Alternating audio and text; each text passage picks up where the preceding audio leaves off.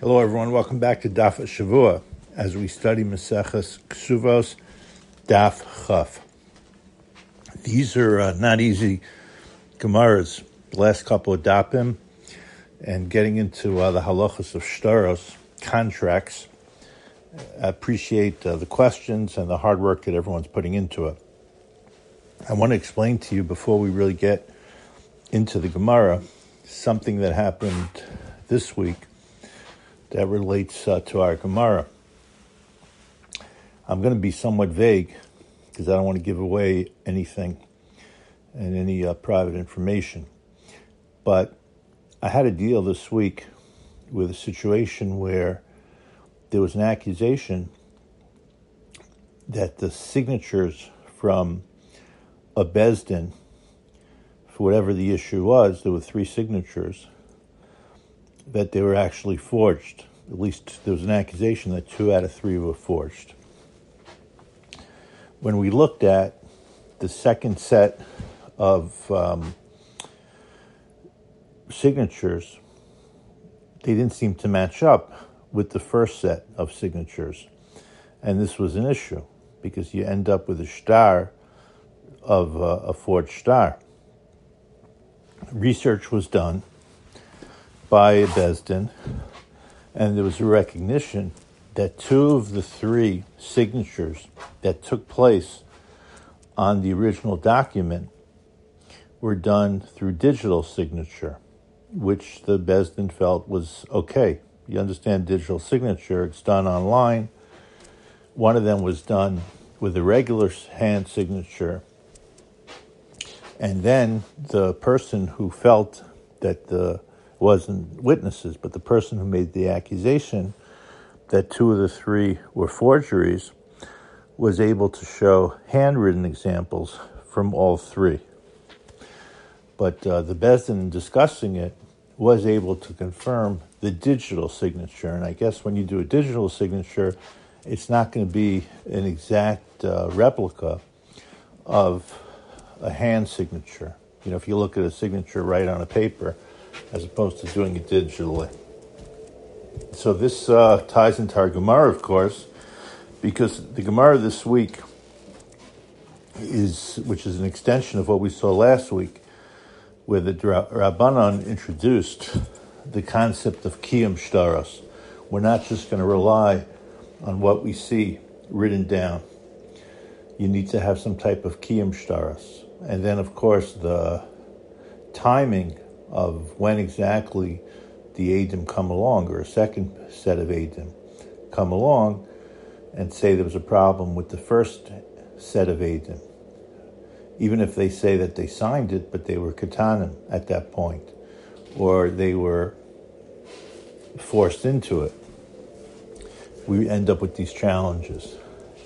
Now, a couple of concepts just to understand the Gemara, which comes up a number of places, many places in Shas, probably most famously from those that have learned Maseches Makos, which is a very common Masechta for people to learn. Okay, so we have a difference between what's called Eidei HaChasha and Eidei HaZama. We're not going to get into so many details, but what we need to know for the Gemara. Eidei HaChasha is you have a contradiction between 2 sets of witnesses. And we're kind of at a standstill because we don't know which ones are right. And then, depending on the situation, depending on the case, depending on how we paskin, we'll see whether we listen to the first witnesses, the second witnesses, or there'll be a stalemate. Now, a stalemate, as the Gemara points out, is a machlokas, but the conclusion, and we'll see the halacha, will be that you more or less keep things where they are, which means you keep the status quo. Part of this is based on a concept we've already discussed of hamotzi mechavero alav araya. If you take away something from someone, you need a proof to it. So right now, it doesn't mean that the first witnesses were lying. It doesn't mean the second witnesses are lying. Just means we don't know what to do. So Rashi points out, if you look at Rashi, if it's a shtar milveh, so that's going to favor the loveh.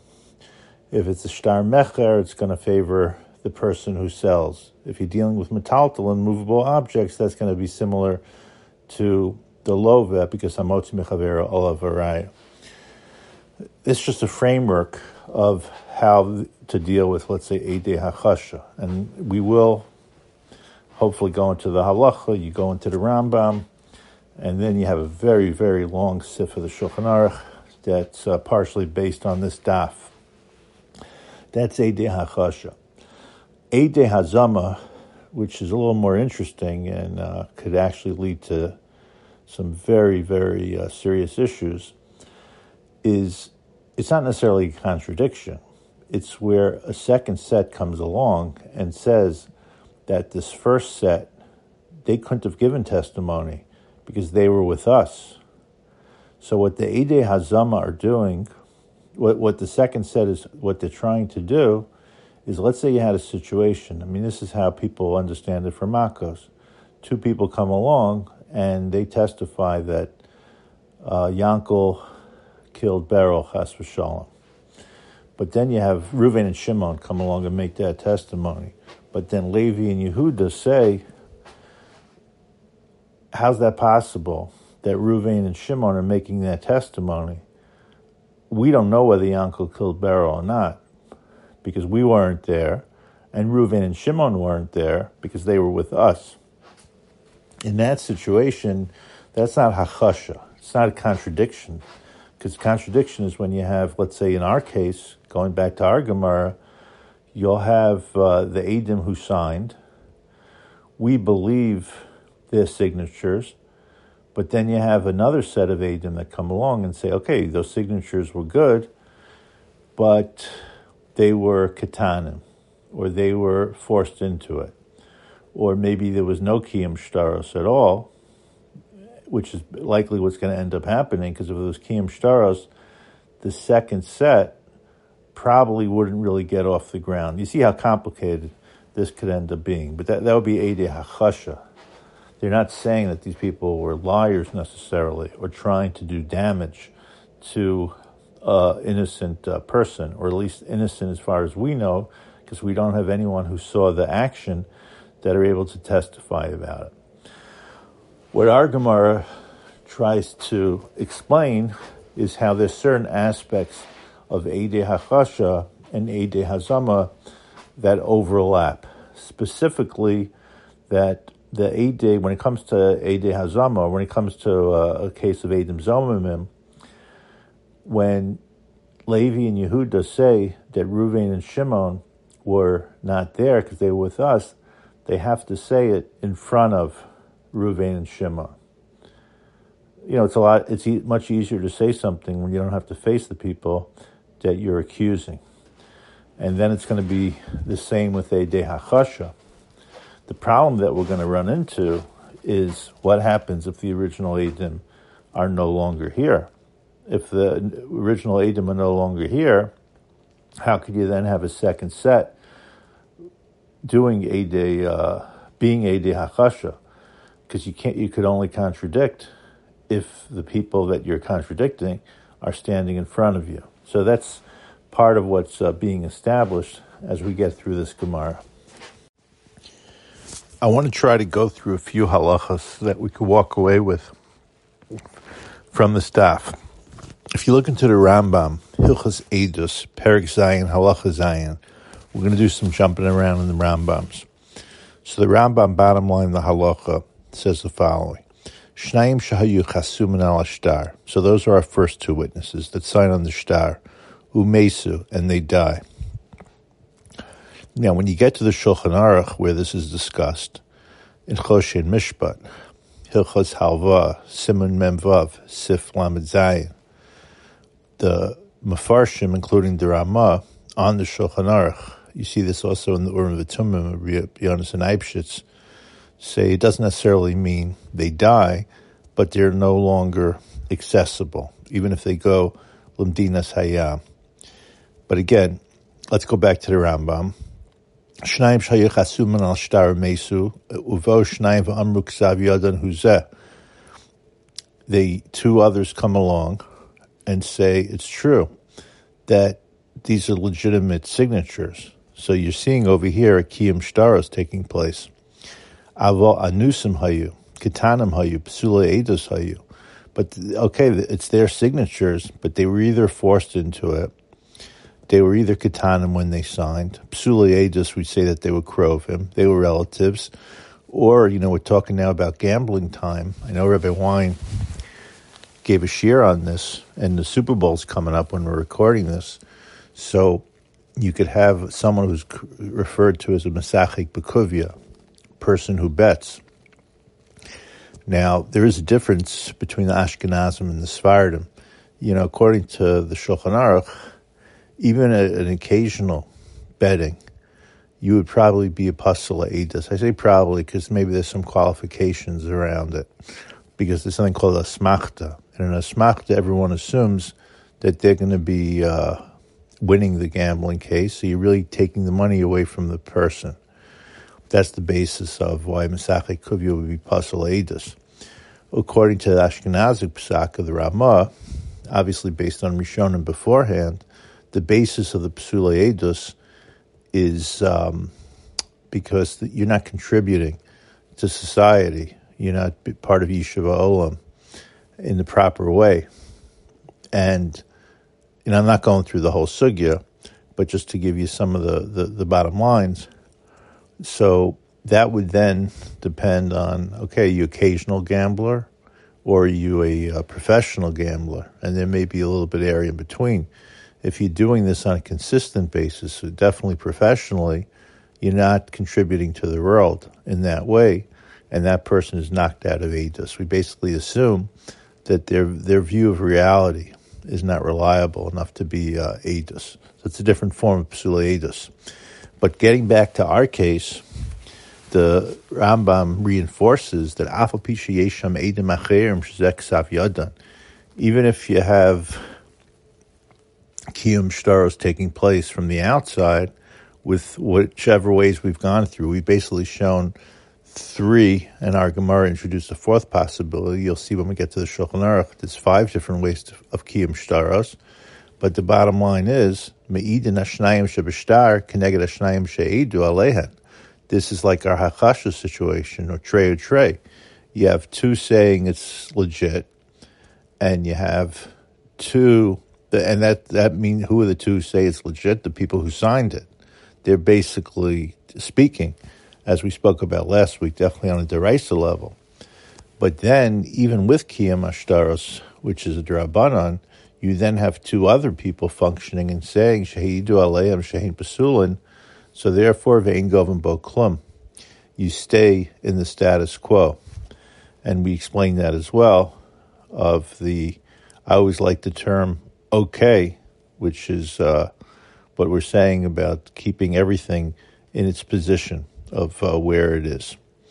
So they end up canceling out each other, and then you have to go through the halachos depending on what's the nature of the contract.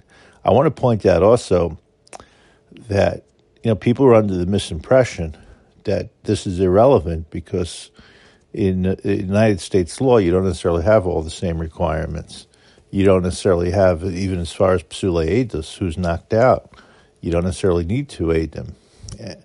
But you have to understand that what we call dina malchusa dina, which does apply in the economic realm, not in areas of Isser v'Heter, but that's going to serve as the minimum standard, not as the maximum standard. And if we're dealing with 2 Jews, this is going to have to be adjudicated in a Bezdin, right? There's a prohibition to go to Arkos. Now, sometimes in these types of situations, even lahalacha, it's fine that you could have pshara. You could have some type of settlement, whether it's forced arbitration, or at least it's a binding arbitration, mediation. So whoever's the mediator is got to know the secular law, because you don't necessarily have to follow in mediation, halachic mediation, halacha straight down, because a person could decide that even if hamotzi mechaver olav haraya, even though you need a proof to take the money away from someone. If somebody wants to give up the money, it's okay. In mediation, you end up with compromise. But a good mediator, that I call a halachic mediator, knows the secular law, knows the Jewish law, and presents it as clearly as possible to both sides in these types of conflicts.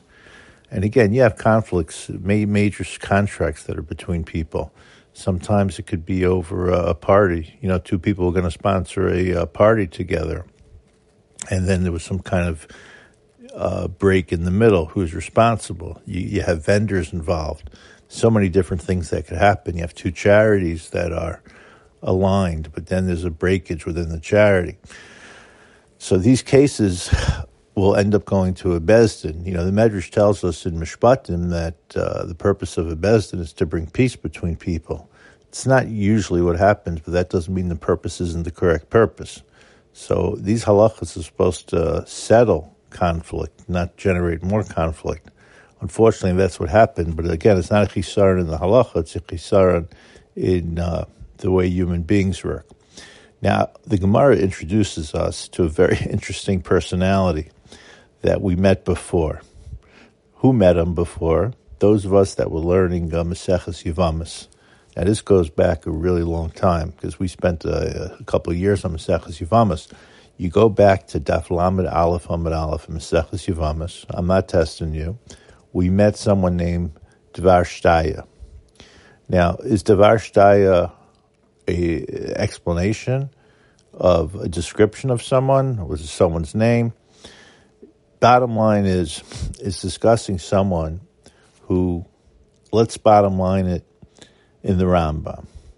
The Rambam says, Mishahu eish shota ve'eish shafoy.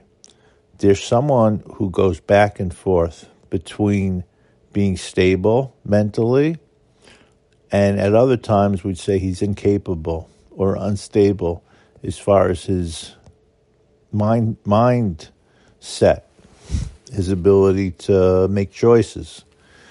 So we end up in a very difficult situation because how do we know if a contract that this individual signed is a valid contract? How do we know if he's involved in selling an item? Or that's what you end up in the Gemara with. Or if he inherits something, which is a little less complicated, as the Gemara points out, but then when he's involved in selling the item that he inherited, was he a shota at that point, which we would say doesn't count because the person is puzzled to be involved, whether as an aid or even as a seller, as a buyer, a lender or a borrower. Or was he be'ei shafui, where you would be able to trust him if he's in a situation where he's thinking straight. Now, when you look into the Shulchan Aruch on this, the Shulchan Aruch and Choshim, so the Rambam discusses this in Hilchos Mechira, because that's the classic case where there's a sale taking place. Perek Chaf Tes Halacha Hey. The Shulchan Aruch in Choshen Mishpat, Hilchos Ona Umekach Tos, very interesting just to look at the title. We're not going to deal with the Ona right now, but Mekach Tos is if you end up having a sale and then you find out that one of the parties to the sale was a shota, then that sale is going to be taken away. That's also going to fit under Mekach Tos, which is a mistake. Mekach Tos could be many different ways. You kind of fabricated what exactly you're selling. Ona is when you're charging too much as well. Now, with karka, you don't necessarily have ona, but with metaltalin, you do, with movable items. What the Shulchan Aruch says over here is the burden of these halachos should not be on the Beis Din. The initial burden, this is what you have Eidim for. The witnesses have to, if you're signing on to something, you have to be aware of the mental condition of the person who's involved. If you see the guy is drunk, you can't sign on to it. It's very important. I was once at a chasana, no one from Keter Torah, of course, and there was I don't want to say who, but the the father of either the chassan or the kala, I want to leave it as vague as possible, the guy was clearly a shikr. He was drunk. So part of Tanayim is you have to, the father is a makabel, kinyan. Now, Tanayim's not such a big deal today. So it's interesting what ended up happening. I really don't want to say. Maybe somebody else was able to stand in, but then if it's the father's responsibility, you can't even assign a shliach if he's wasted. So these are real practical halachas. The mental stability doesn't necessarily mean that it's inherent, which is the case here, but it could also be the status quo or what's happening at the person at that point. If he's drunk, if he's high, something else took place. Maybe just a terrible headache and can't concentrate. So the bottom line is that the Shulchan Aruch says it's the burden on the Eidim to understand and to figure out. Don't be an aid. Don't sign on to a contract if you can't figure out if a person is thinking clearly or whether at that moment at least they're a shota or acting in an inappropriate way. Now, the last thing I wanted to share with you, there's so much more we could talk about on this daf, is a very interesting Shulchan Aruch in Choshen Mishpat, Hilchos Hava. Now, a lot of the Shulchan Aruch is based on our Gemara, but as you'll see, there's also going to be some outside sources that impact the Shulchan Aruch. We're talking about Kiyum Shtaros, which is really going back to the beginning of this year. I was telling you about the case that I was dealing with, the attempt to establish the signatures. That's Kiyum Shtaros B'zman Hazeh. So I want to read you the Shulchan Aruch. It's in Choshen Mishpat, Hilchos Hava, which is the laws of lending and borrowing, but this applies to other cases as well. Mechira, selling as well, would be the same. Siman Memvav Siv Zayin. So the Shulchan Aruch says, Be'echad michamisha drachim miskayim hashtar. You could have Kiyum Hashtaros, again, which is firming up the signatures on the contract in 5 different ways. So last week I told you about 3. We had a 4th in the Gemara today. Now you get to 5. And he goes through it. I'm going to read it quickly. Ha'echad shiyu hadayanim makirim ksav yidei ha'edim. That the judges recognize themselves the signatures of the edim. This is not the same as what we called last week the henpek, where you have documents in the court. This would be the dayanim themselves recognize the signatures. Hasheni sheyichtemu ha'edim b'fneihem, where you actually had the edim sign in front of them. So then clearly the dayanim are saying that these were legitimate witnesses. The dayanim, in a way, there, it's like a double protection, going back to what we spoke about before. Hashlishi, the third way, shiavo ha'edim hakasumim bo, the ones that signed end up showing up in front of court, and each witness says zek savyadi v'zek savyadi. Right, each one says I'm an aid, I was an aid, and the other, right, each one says that I was the aid. Haravi, the 4th case, is shiavo edim v'yeidu shezek savyadam sha'elu, that you end up having other witnesses that come along to say that we recognize the signatures of the first 2 witnesses, the people who signed the contract. The last thing the Shulchan Aruch says, Hachamishi sheyeh ksav yadam yotze mishtaras acheros. Right, that's what we call the henpek, that the Bezdin has on file other shtaros. Now there is a discussion with those other shtaros themselves confirmed. Was there once a question that came up with those shtaros? But just leaving it as the Bezdin itself is able to confirm it based on past documents. You see a little bit of more in the Shulchan Aruch than you see in the Gemara, the role that Bezdin plays in this. So the Bezdin's not, in this situation, is not just settling a case. They're actually playing an active role. And what a Bezdin would do is, did we ever do business with these people before? Was there ever a conflict before? You could see how people in general who get involved in conflict may get have to go to a Beis Din more than once. Or sometimes, again, as we said, there's just a simple misunderstanding between people. If someone in town's doing a lot of business, there's a good chance that he's going to be in Beis Din more than one time. That's not a negative. So they'll be able to firm up the documents. You may have the same people, the same friends that are signing on multiple contracts, which is would be a very common situation. Okay, let's keep going strong. Hilchos Shtaros in Maseches Kesuvos. Have a great week of learning.